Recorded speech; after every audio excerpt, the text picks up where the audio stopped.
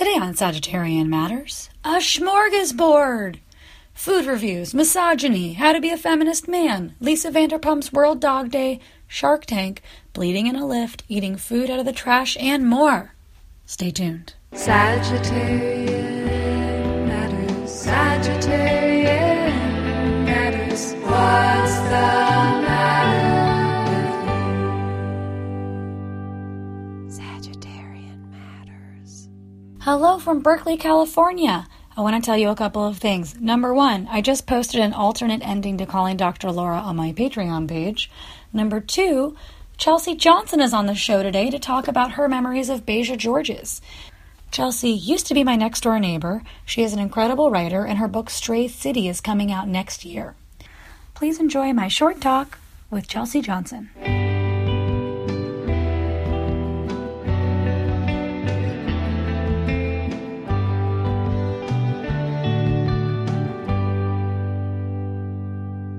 Chelsea Johnson, will you please tell me about your first understanding of Beja Georges, whether or not you knew that's who it was? Well, Nicole, I had just moved to Portland from Brooklyn. It was the early 2000s, and I had gone to this bike shop called Velo Shop that I think at the time was on MLK or something. And while I was waiting for my bike repair to be completed, I was standing and looking at all the flyers pasted in the windows to try to get a sense of what my new hometown was going to be like. And there I read a very fascinating little manifesto drawn by what turned out to be you.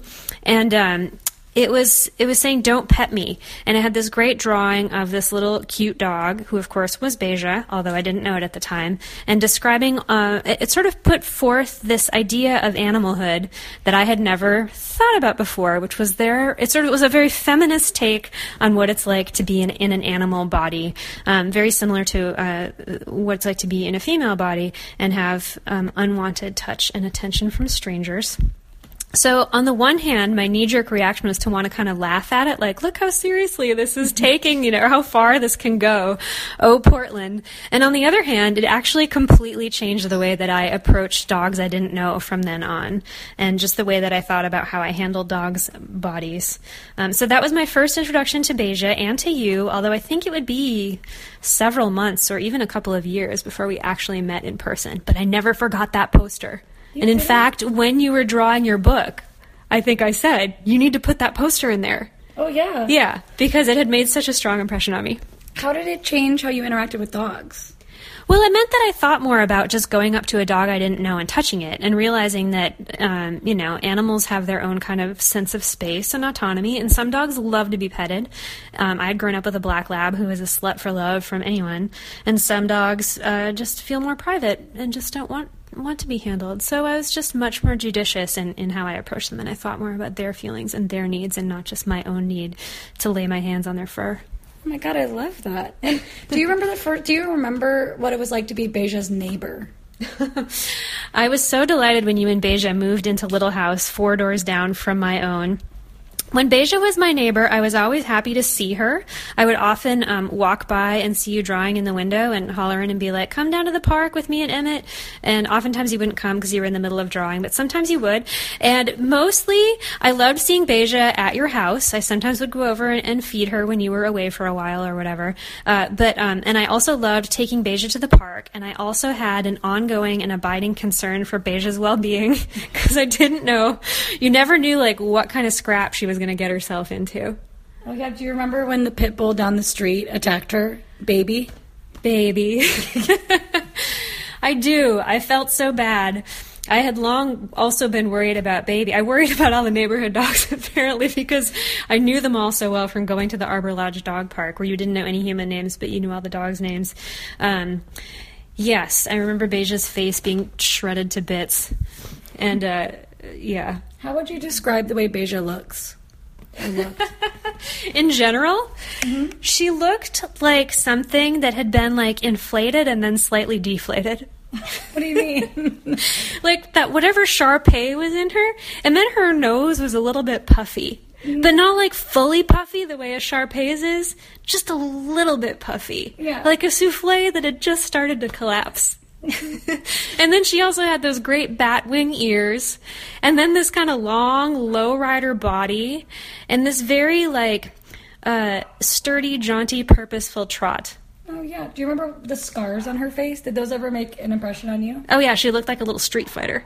Like I took those for granted, but people have been like, oh, it looks like she got her face through a windshield. I'm like, oh, what? Because she just was covered in scars. Yeah, you either assumed she'd been a bait dog or she had really fucked some other dogs up. But neither were. She made herself a bait dog. Oh, God. Like, we would be in totally normal spaces, and she would throw a vibe, like, fuck off. And then dogs would just jump her, and she'd be like, no, and bark. Yeah. That was the worst thing. She was a trouble magnet, and she never really wanted the trouble. No. It was like something she couldn't help. Yeah. But she did get along with your dog, and Emmett was one of her good friends. To the end. She and Emmett were dear friends. Emmett loved Beja. Beja was like, Emmett's like really cool. That's right. We're talking about her voice on the podcast last week. Oh, yeah. Which is, Brandy thought her voice sounded like Mama Fratelli from the Goonies, or like a truck driver. But like when she met her, she was talking like Taylor Swift, kind of. Yeah. She had a little vocal fry. Yeah. She had a little bit of vocal. She was the original vocal fry. Totally. It was really sweet, especially compared to Lamb Chop's like militaristic grandpa voice. Oh, hey. I guess Lamb Chop was with me when I moved into Little House, so you met him. Yeah. I will have a dog seance someday on the podcast. But Chelsea, do you have any last memories of Beja to share with the audience? I remember her birthday party in your yard. Oh, no, that wasn't her birthday party. That was Lamb Chop's funeral party. Oh. I missed her quinceañera. But I remember Lamb Chop's funeral party, and one of the favors for guests was you could take a little pin that said that I got bit by Lamb Chop, right? And Beja was there presiding, still the queen.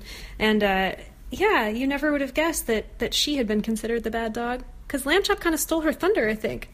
Well, Lamb Chop actually bit people. Beja just, people thought she was trying to bite them, but she wasn't. Yeah. And the way I know she wasn't is because I had a dog that actually intended to bite you and followed through with biting you, which was Lamb Chop.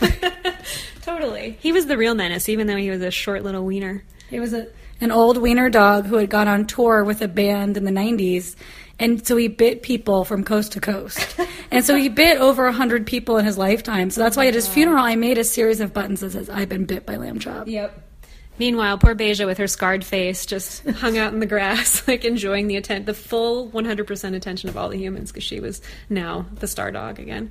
Little did she know I would soon be getting her a senile little sister named Wishbone. For which she was no doubt exceedingly grateful. Oh, well. Chelsea, thank you for coming on the podcast and talking about Beja. I loved Beja. I thought she was a fantastic dog, and she always made me laugh, and I thought she was super, super sweet. And she had a really cool fur texture, too. Oh. It was kind of like velour, but a little longer and bristlier. That's kind of you to say. Yeah. Is your book coming out in October? March. Stray City is coming out in 2018. Yeah. Put it in your planner now, and then we'll talk later, closer to the date. Okay, bye.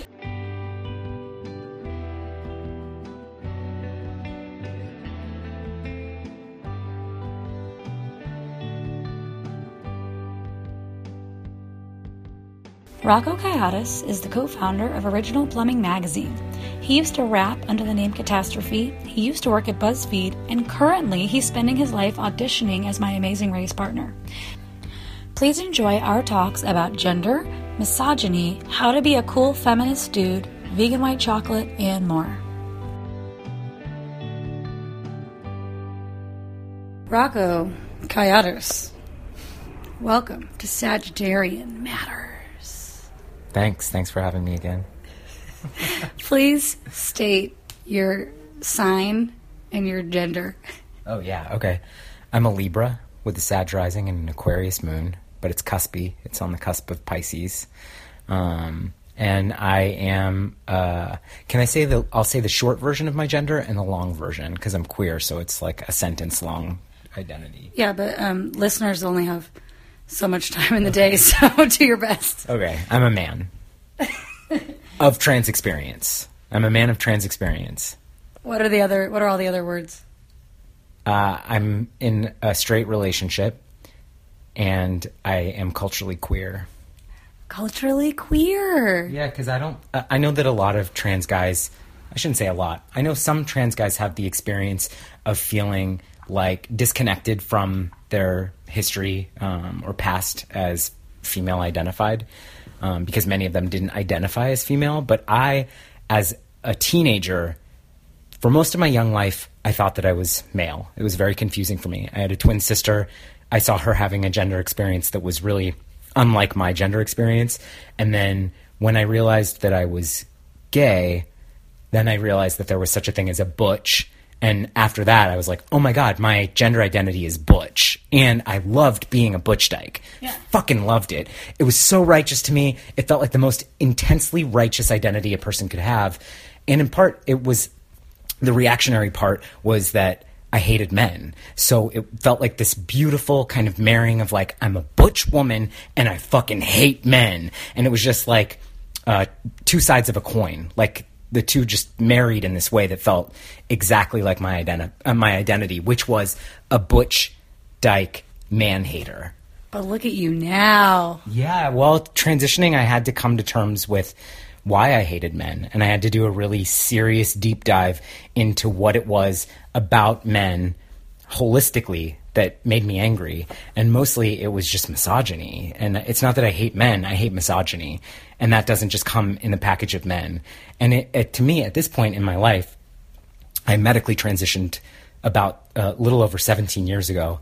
And it's a long fucking time. And I'm not that old. Yep. So I was relatively young. You're only 18 now. I transitioned when I was 1. But that 1 year of being a butch baby was hard. I fucking hated my dad. Oh my God, Tanya. My producer just started rolling around on his lap onto her back. I don't know what she's doing right now. She's just trying to get the guest to really open up.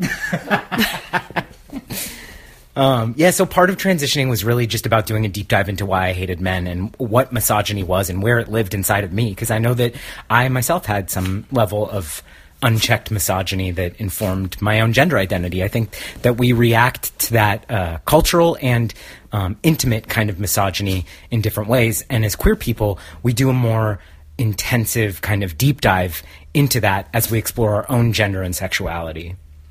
So I didn't really get gender, growing up in Kansas. I was like, your gender, you're a boy or a girl. That's, But, growing up, I had a moment of being I call myself a teen misogynist, because I was surrounded by guys. I was like one of those girls that was like, I mostly hang out with guys. I hung out with mostly punk boys. And at the time, stop playing with the dog. At the time... Like, Riot Girl was happening, not in Kansas, but my guy friends would all make fun of Kathleen Hanna and talk about, like, mimic her spoken word, being like, meh, meh, meh, meh, meh, and, like, make fun of her, like, talking about getting, like, molested and stuff.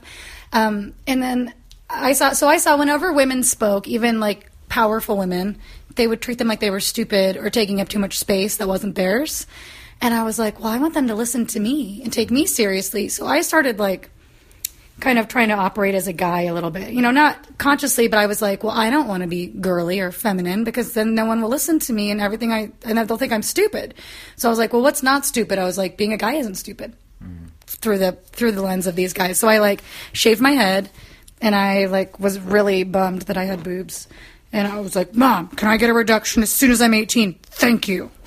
But then, male privilege did not cascade down upon me, because that's not how it worked then. Still doesn't actually work that way. Totally. For butch women don't actually get a hand up in the world. Yeah, and arguably a lot of trans men don't either, because you can't shed that feeling of what it was like to be, not everyone feels this way, but I was socialized female. The world received me as other. Sometimes they'd be like, what is that, a boy or a girl? But that's still, that other kind of thing is a whole other separate type of gender identity of like, your gender is a question mark where, your parents are getting asked. But then also as female in classes, in the world, as a butch woman especially, people are just like, what the fuck, we'll sit you at the back of the restaurant. So that kind of like level of external interaction doesn't go away. That ghost kind of stays with me and in me forever, which is the culturally queer part, because I wasn't born or assigned at birth. I wasn't assigned male at birth and then a cis straight white man experience of youth and that kind of like freedom of like, you're good, you're valuable. That wasn't my experience. My experience was to, similar to a female experience of like, you're not good, you're not valuable, you'll never be enough. The world doesn't care what you have to say or think about or any of that. So that doesn't go. So I think like for a lot of trans men too, like their earning capacity isn't the same. Their expectations of like when they're trying to get a job or trying to get ahead in the world, that like female treatment still lives in them and they don't have that same level of entitlement. Oh no, I'm still need to finish my gender story. Yeah, sorry. It's okay. So male. Amanda's speaking, please. Okay, so then, but it didn't work out for me, and also I was like, why don't any guys want to date me? Because I like looked like the like fuggliest guy. No offense to me, but it wasn't until I met adult women who were kind of riot girls, former riot girls, like women with different genders that all were powerful, and I got to work in an all-female environment without a lot of guys around, that I was like, oh, my gender can be whatever I want it to be. And then when I went gay fully a couple years later, not just by curious, I was like, great. I was like, I can grow up my mustache. I don't have to bleach my mustache anymore. And then I felt, when I was in an all-female space and there was no male gaze, I felt comfortable being feminine, wearing dresses every day, playing around with makeup, like being more of a feminine person, because it almost feels like drag to me. Like I'm not doing it to please a man. I don't really care what men think. But it allowed me the freedom to explore my gender and to take hold of femininity that I think I didn't want to do when I was around more dudes, cis dudes, straight dudes, because I felt like they had something to do with it. Yeah. Wow, that makes so much sense. I've never put that framework around it. But for me too, like as a teenage tomboy and butch, I hung out with mostly straight guys. Gross straight guys too. One guy was like the Lizard King. He lived with his grandma, sold swords, lizards, and weed, just to paint the picture. So there was always lizards and a lot of weed, and mostly gross guys and me. And I think that when I left that and went on tour with Sister Spit, I was 18 or 19, either way. I was around 18, and it took that like month and a half, 2 months on the road with mostly queer women that the whole tour culminated at the Michigan Women's Music Festival. And it was like the second or third year of Camp Trans across the way. I met a trans guy for the first time. I was disgusted. I was horrified. I was like, what the fuck? Why can't you just be a righteous butch? But then, I mulled it over, and a year later I transitioned. But before that, it took like being in that safe, comfortable space of nothing but queer women to kind of understand and hold me to feel like I could be who I authentically was, and that was male, which is super complicated to think about. It took being surrounded only by women to understand that I could be the man that I wanted to be. Yeah. Well, let's talk about misogyny. Before that, can I say, the type of man that I am also is that I'm emotionally and spiritually a lesbian forever. That's something I really appreciate about you. I appreciate that we can both eat oatmeal together, that we can lesbian process about things together, and it doesn't affect your manhood. No, if anything, it's essential to the type of man I am. Yeah. I never want to let go of my lesbian roots. All of my favorite poets, all of my favorite artists, everyone is a lesbian. Everyone that I feel like has contributed culturally to raising me, or raising my awareness, or raising my vibration is a lesbian. And largely like obscure butch lesbian writers are my favorite writers. So that culture is not preserved either. And I feel like it's our duty, anyone who is touched by the lives of radical queer women, to preserve that. Because again, misogyny is so pervasive that even in our culture, we forget to kind of raise up the female voice and the female, art and power that exists and is a part of the vibrant queer culture.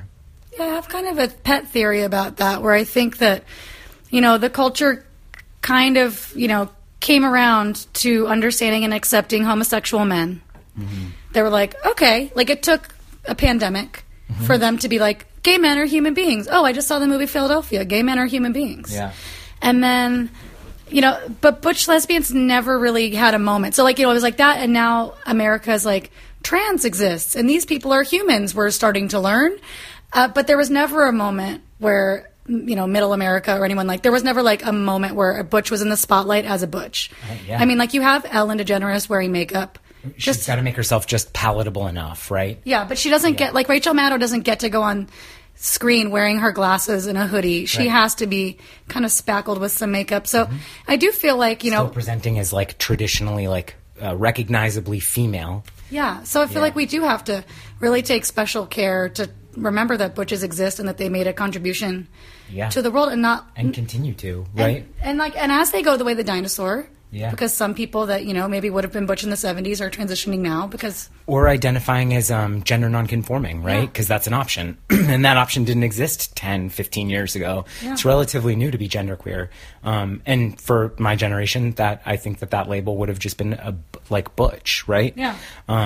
And I think, everything you're saying it's right on. And I often think about, like, how misogyny informs that and how pervasive misogyny is within all of us, within our community, and how it's, like, relatively unchecked unless you're really, like, fine-tooth combing yourself and thinking about your own misogyny. And, like, even the pandemic of AIDS and the acceptance of gay men, as long as they were, like, friendly and fluffy and could do your makeup and make your house look cute. But we think about that moment culturally and the preservation of what happened in that moment. And I often think about who was taking care of those men. And it was largely their lesbian friends and sisters. Like, that was who was caretaking that community. And it's strong and it's important and it's valuable. And it's super valuable for young queers to take a look back and think about what came before them. And instead of, like, recoiling from this idea of, like, a certain type of identity or going the way of the dinosaur, celebrating it and holding it up and digging deep and thinking about how, if you are a queer man who was assigned female at birth, what's your lineage? Who came before you that carved out a space to make it okay for you to get to the point that culturally you could transition. And I'm not saying that all trans men come from a butch background, because a lot of them don't. A lot of them weren't even identified as like gay women before. I'm not saying you have to go this, like, that route, but I do think that it's important to think about a radical woman cutting her hair off, going against that pre-Stonewall fashion of having to have these, like, 3 signifiers of clothing or marking that you're female, like what Rachel Maddow essentially has to do for television, to stand against societal norms in this way and be like, fuck you, this is my gender, deal with it, I'll get arrested for it. That came before you having this golden path of access granted to you to get your medical needs taken care of. And I think it's super important for young queers to recognize that and pay a debt of gratitude to it and not forget it, and not just be living on Instagram and thinking about how cute they are and making these scrapbook collections of their, half-naked torsos, mostly trans men, and celebrating their identities, but celebrating all the identities that came before them and made it safe for them to create this scrapbook of beauty that everyone gets to like. I would love for everyone to turn that around and behind and take a moment to look at the breadth of people that stepped before you, whose shoulders you're standing on.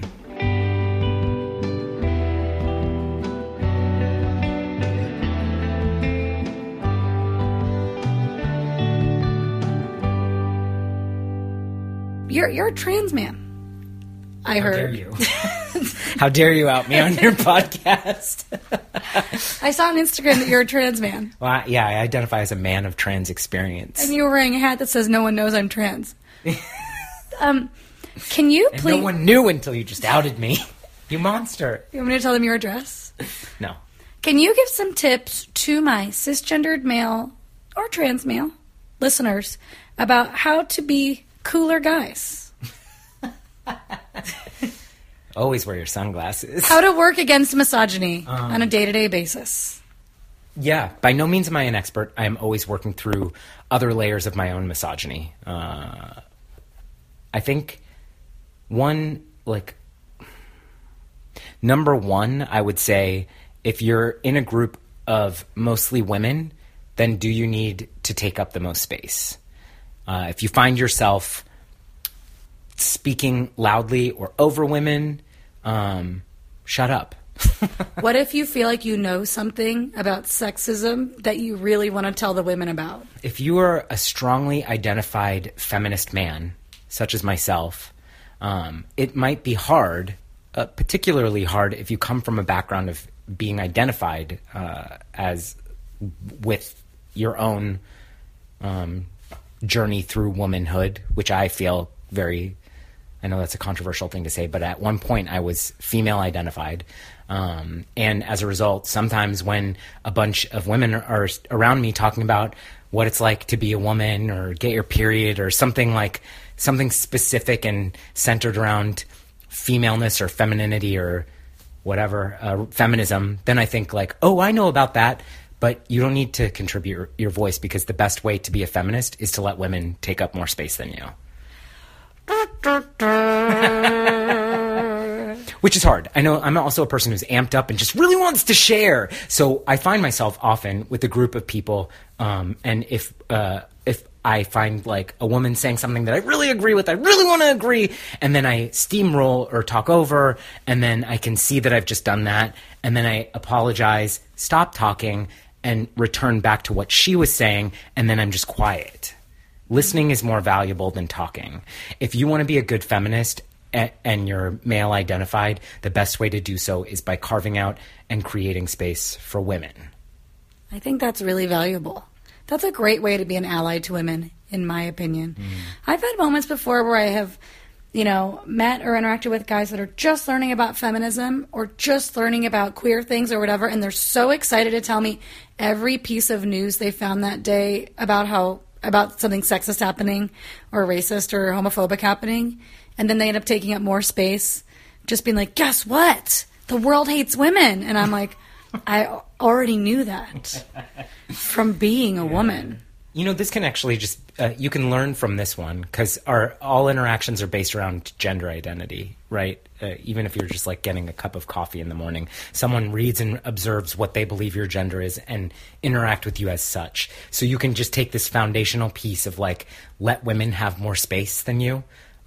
Your opinion, your contribution, your voice doesn't need to be the loud voice. The Women's March is a great example. And then I'll come back to what I was saying. But at the Women's March, which we went to together, there was a chant that was so grotesque, in my opinion. And it was, her body. Wait, how did it go? My body, my choice. And then men would respond, her body, her choice.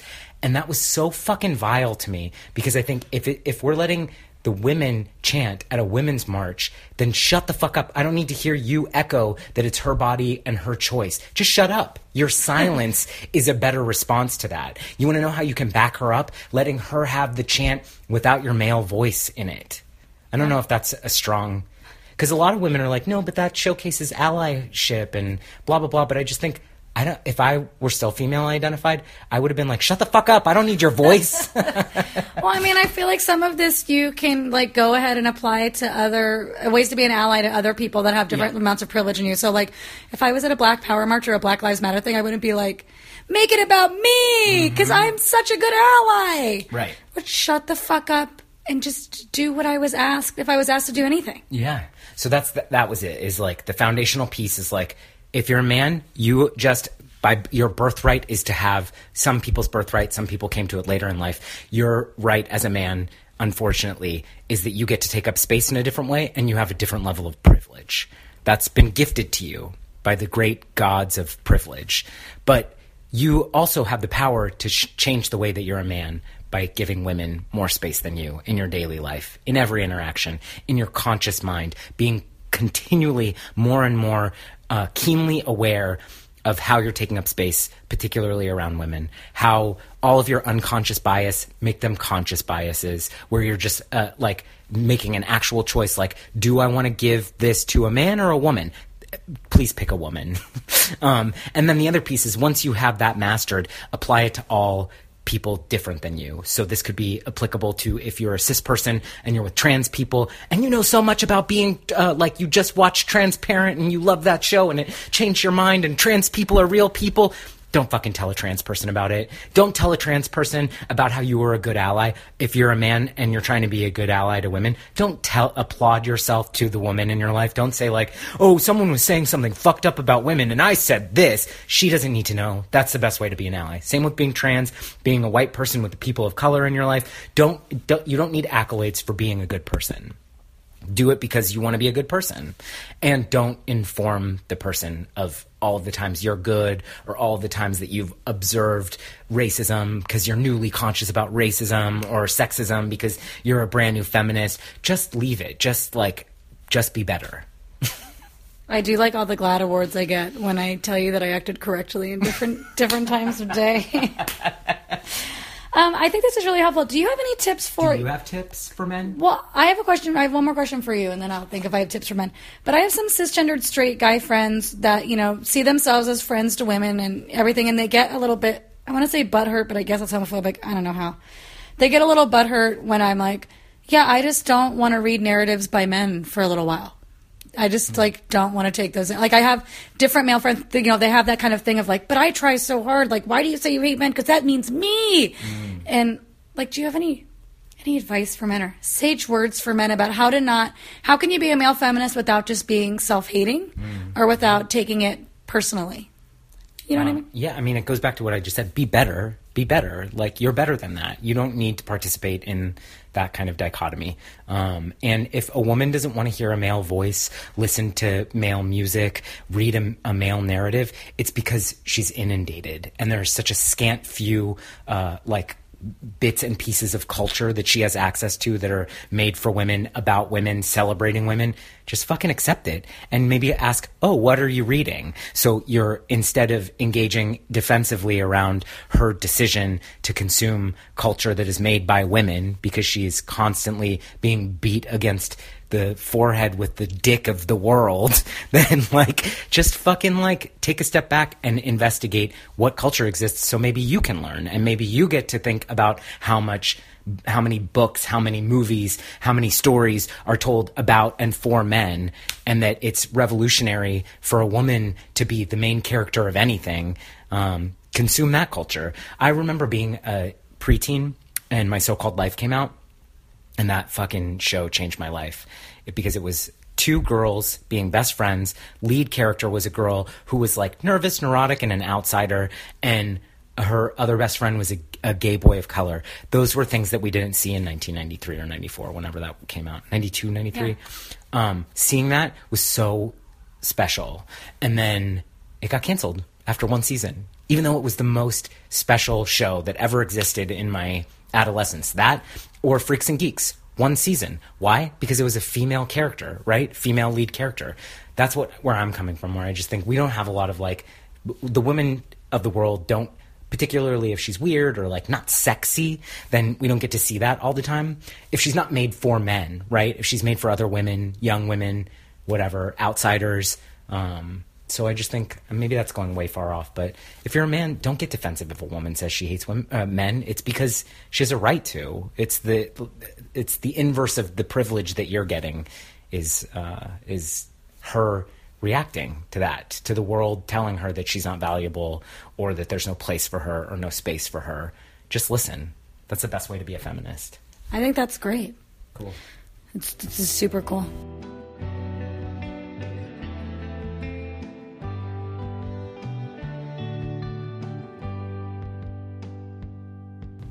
Thank you this week to Shoshana Ruth Wechter. Have you ever noticed we don't have ads? It's true. I don't tell you about some gross shrimp scampi dish from Blue Apron. It's because we don't take ads right now. However, we do take tips. Please tip producer Chris. Chris Sutton does this out of the goodness of his heart, and he's expecting a baby. You can send Chris a tip by PayPaling hornetleg@gmail.com and say, tip Chris, or something about the podcast. And then we'll thank you on the air. I'll sing your name if you want. Hornetleg, HORNETLEG @gmail.com. Thank you for your support. You keep the podcast free and ad-free. Adios. Rocco Coyotes is texting, and I'm about to feed you a maple white chocolate bar. The ingredients are Everything is organic and fair trade. Cocoa butter, local maple sugar, coconut milk powder, vanilla, sea salt, soy lecithin, organic extracts. Are you ready to try this? So ready. Okay. Do you want to keep tweeting? No. Okay, hold on. There you go. It's from Gustos Luscious, my favorite vegan chocolatier in upstate New York. Just give it a minute. Oh my God. So good. It's vegan maple white chocolate. I can't even believe this is a thing. You should eat the last of it. Oh, thanks. Oh my God. It's actually so sweet, it's been hard for me to get through. Damn. I'm glad because now I get to eat some. Mm-hmm. She had one square left. I had 1 square to spare. Damn. What is your... Well, as a vegan, well, I'll say this too. I don't like white chocolate in general. But as a vegan, you don't expect to ever have white chocolate. Oh. Maple is one of my favorite flavors. I never knew that. It tastes like eating a donut, which is one of my favorite desserts. So, Me too. Our friendship just went to a new level. This is delicious. Okay, this is part of my top 3. I just tricked you. That's part of my top 3 of the week. What is your top and bottom 3 of the week? top 3. So, Trisha, my wife, just turned 30. That's exciting to me that she's turning 30. So that's one. A second part of that, which will be my 2, is that I took her to the wildlife center yesterday. So we got to meet 2 sloths, fennec fox, a bunch of porcupines. I got to feed a bunch of porcupines, feed a giraffe. It was a lot of up-close animal interactions. So that might be 2 and 3 for me. Damn. What about the best thing you ate this week? Ooh, shit, the best thing I ate. Oh, man, I ate my favorite pizza from Mohawk Alley. They use Follow Your Heart cheese, so it melts really perfect. Mohawk Bend? That's what I meant. Mohawk Bend. Mohawk Alley is the animal hospital. That was my bottom 3. My cat's sick, so I had to take his poop to the doctor and then take him to the doctor. So that's my bottom this week. But that pizza, have you eaten that pizza? No. Oh, it's good. Why? Why are you against it? Why do you hate pizza? I don't eat pizza, but it's rare that I can just go whole hog on some wheat like that. They'll make a gluten-free version. Grains, you know? And the other thing, can I say the top dessert? Yeah. The top dessert that I ate was at this place with a very unfortunate name. It's called Yoga Ert. I love that place. It's too far away, but yeah. Well, I take the dog to this equestrian center to run free, and it's a mile from there. So we should take your dog to the equestrian center. They can run free, and then we can enjoy that ice cream. It's all vegan, all gluten-free. Everything there is vegan and gluten-free, including like the waffle cones and all the toppings. Yep, they put probiotics in it, so it's good for you. They sweeten things with dates when they can, so they're not using like cane sugar, which is nice. And they had my favorite flavor, green tea. I know. Green tea and mochi is so good. Peanut butter is obviously the correct choice. Well, for I that had place. peanut butter too. Okay, good. That combo is delicious too. We're friends. Sweet and savory. My top 3 were this maple white chocolate bar. Ponyo has a twin on Instagram named Kiwi. Find Kiwis. Something called the Kiwi's Big Adventure on Instagram. Oh, cute. I don't know what else. Honestly, I don't know what else was my top. I had a pretty great creme brulee donut from Donut Friend. Whoa. That was a raised donut with cream in the center, and then the top was like a creme brulee top that had been torched, so it was ice creamy. I've been having a punk week. I'm going to tell you what happened during punk week. I had that donut before. So good. During punk week, I was at Cafe Gratitude, and we saw the person at the table next to us was a bro who had ordered a raw lasagna, and he didn't eat any of it. He was like, ew, raw. So he left the whole thing there. Wait, so, he went to a raw restaurant and didn't realize that his food would be raw? Yeah, so he's like, I can't eat this. What the So when he left, we took it off his table and took it home. That was punk. Score, That table was score. punk week number 1. It's a little too old for this. Yeah. Number 2, How old was the person you were with? 30. I'm 36.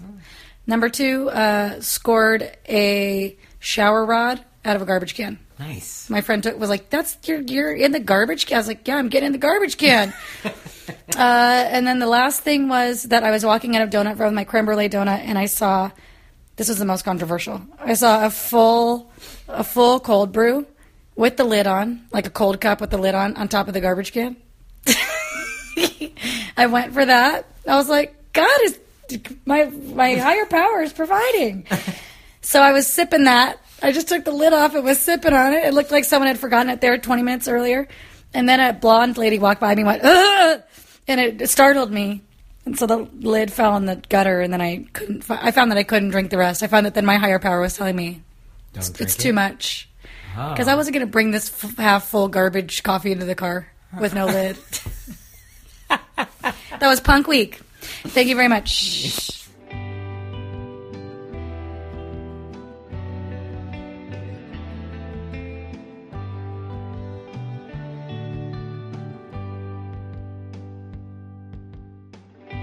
Isaac Soloway Strozier is a Los Angeles native living in New York, and he's also just a cool guy that I know.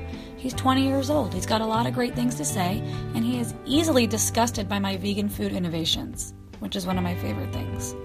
Please enjoy my talk with Isaac Soloway Strozier.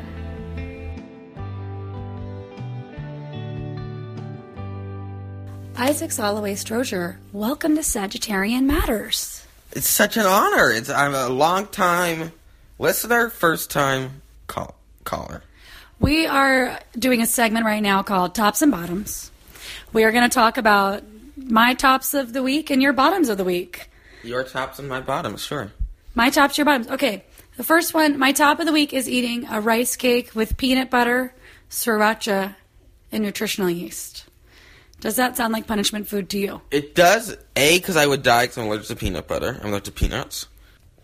But if I imagine it as almond butter, which I hear tastes similar, it's still gross because of the sriracha and almond butter on bread. That's what it was on? What was it on? Rice cake. Rice cake.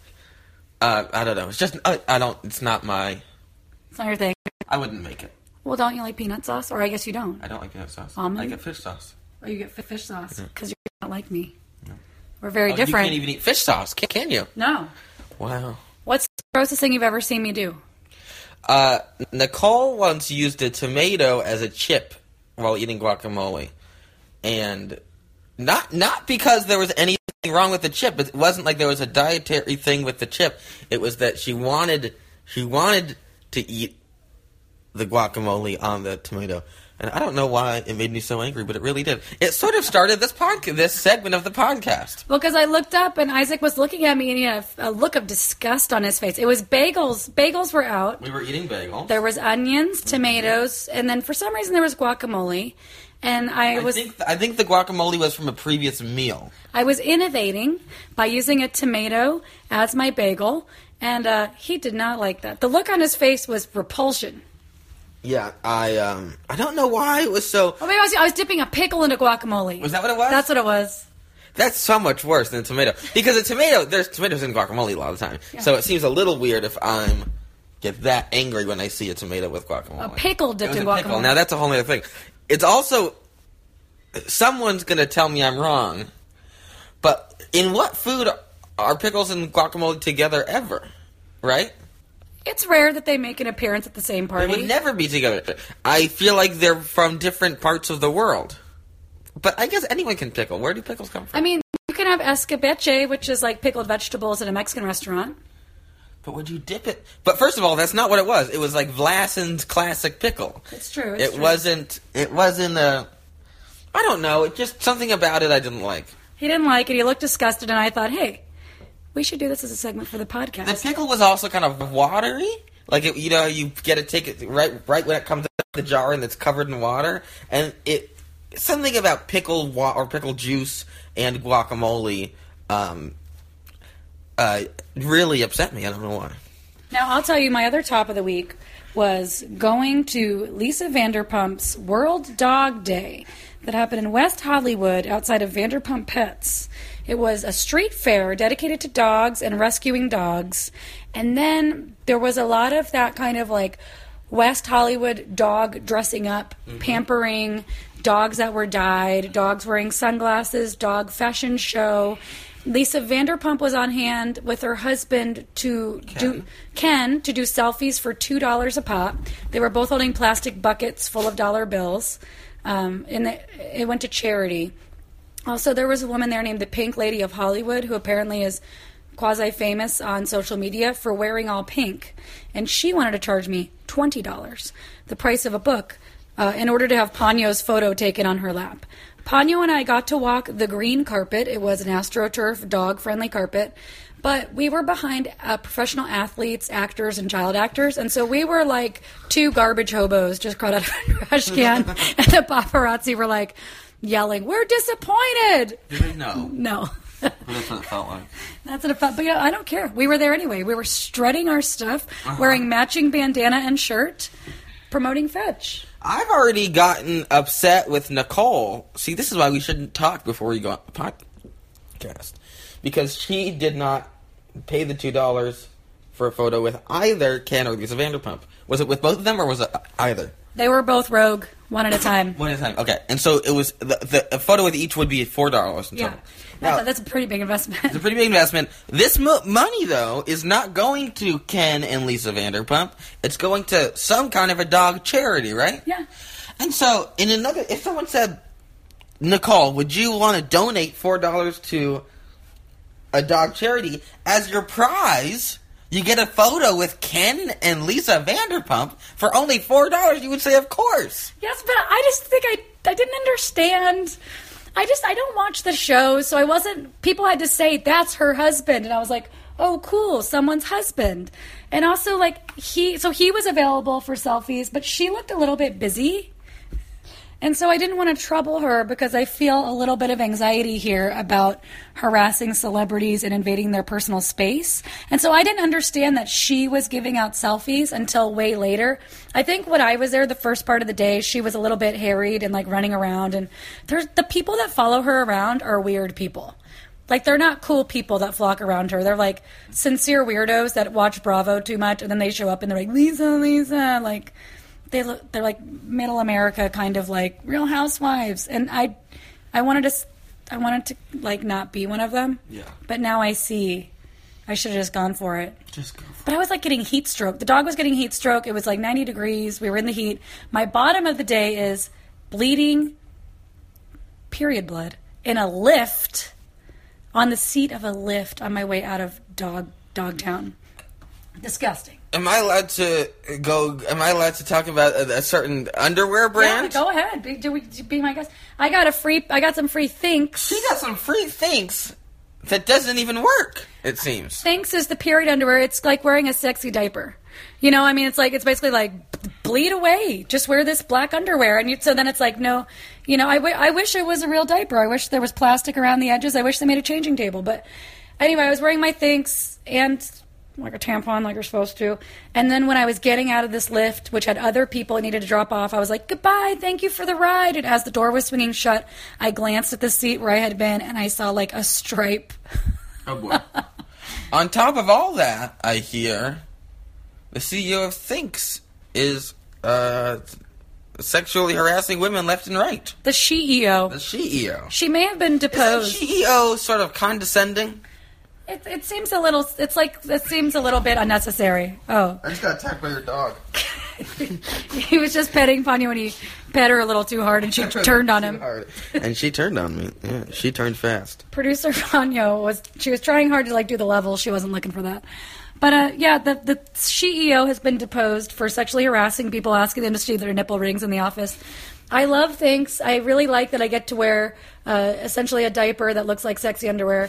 But I did not want to be bleeding in this guy's homemade taxi, and for that I feel very sorry. Did you have any other bottoms of the week? For that reason, I'm out. For that reason, I'm out. Do you have a favorite Shark Tank pitch? I watched Shark Tank last night, or I take that back, 2 nights ago. Maybe it was last night, actually. Maybe not. Very interesting. And there was... I'm trying to remember what was on there. There was a couple good ones. There was a woman who had a company that sold videos from Santa for your kids. And she saw this as a really big business because she could do Easter. And that was it. She had she said, I can do this for so many other holidays. Easter, It was Easter and then the summer because Santa goes on vacation in the summer and there was some other thing. So that I don't think she made any money for that one because she was trying to expand and they said you can't if it's what other holiday would it make sense for you to get a letter from someone other than Santa Tooth Claus? Fairy, obviously. She said she did bring up the Tooth Fairy. She brought up the Tooth Fairy as another area that she could go in, but the Sharks weren't having it. What do you think makes a strong Shark Tank pitch? I think if you know your numbers, I think that's a lot of times the last questions and the pitcher, the person in the thing, won't really know the answer. They'll be fuzzy, and I feel like that scares off the Sharks. Mm-hmm. And just a good product. You just need if you've got a good product, will sell. Yeah. Yeah.